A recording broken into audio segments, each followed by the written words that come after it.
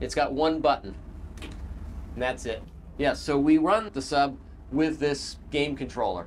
It's made by Logitech, but it's basically a Sony PlayStation style controller. If you want to go forward, you press forward. If you want to go back, you press back.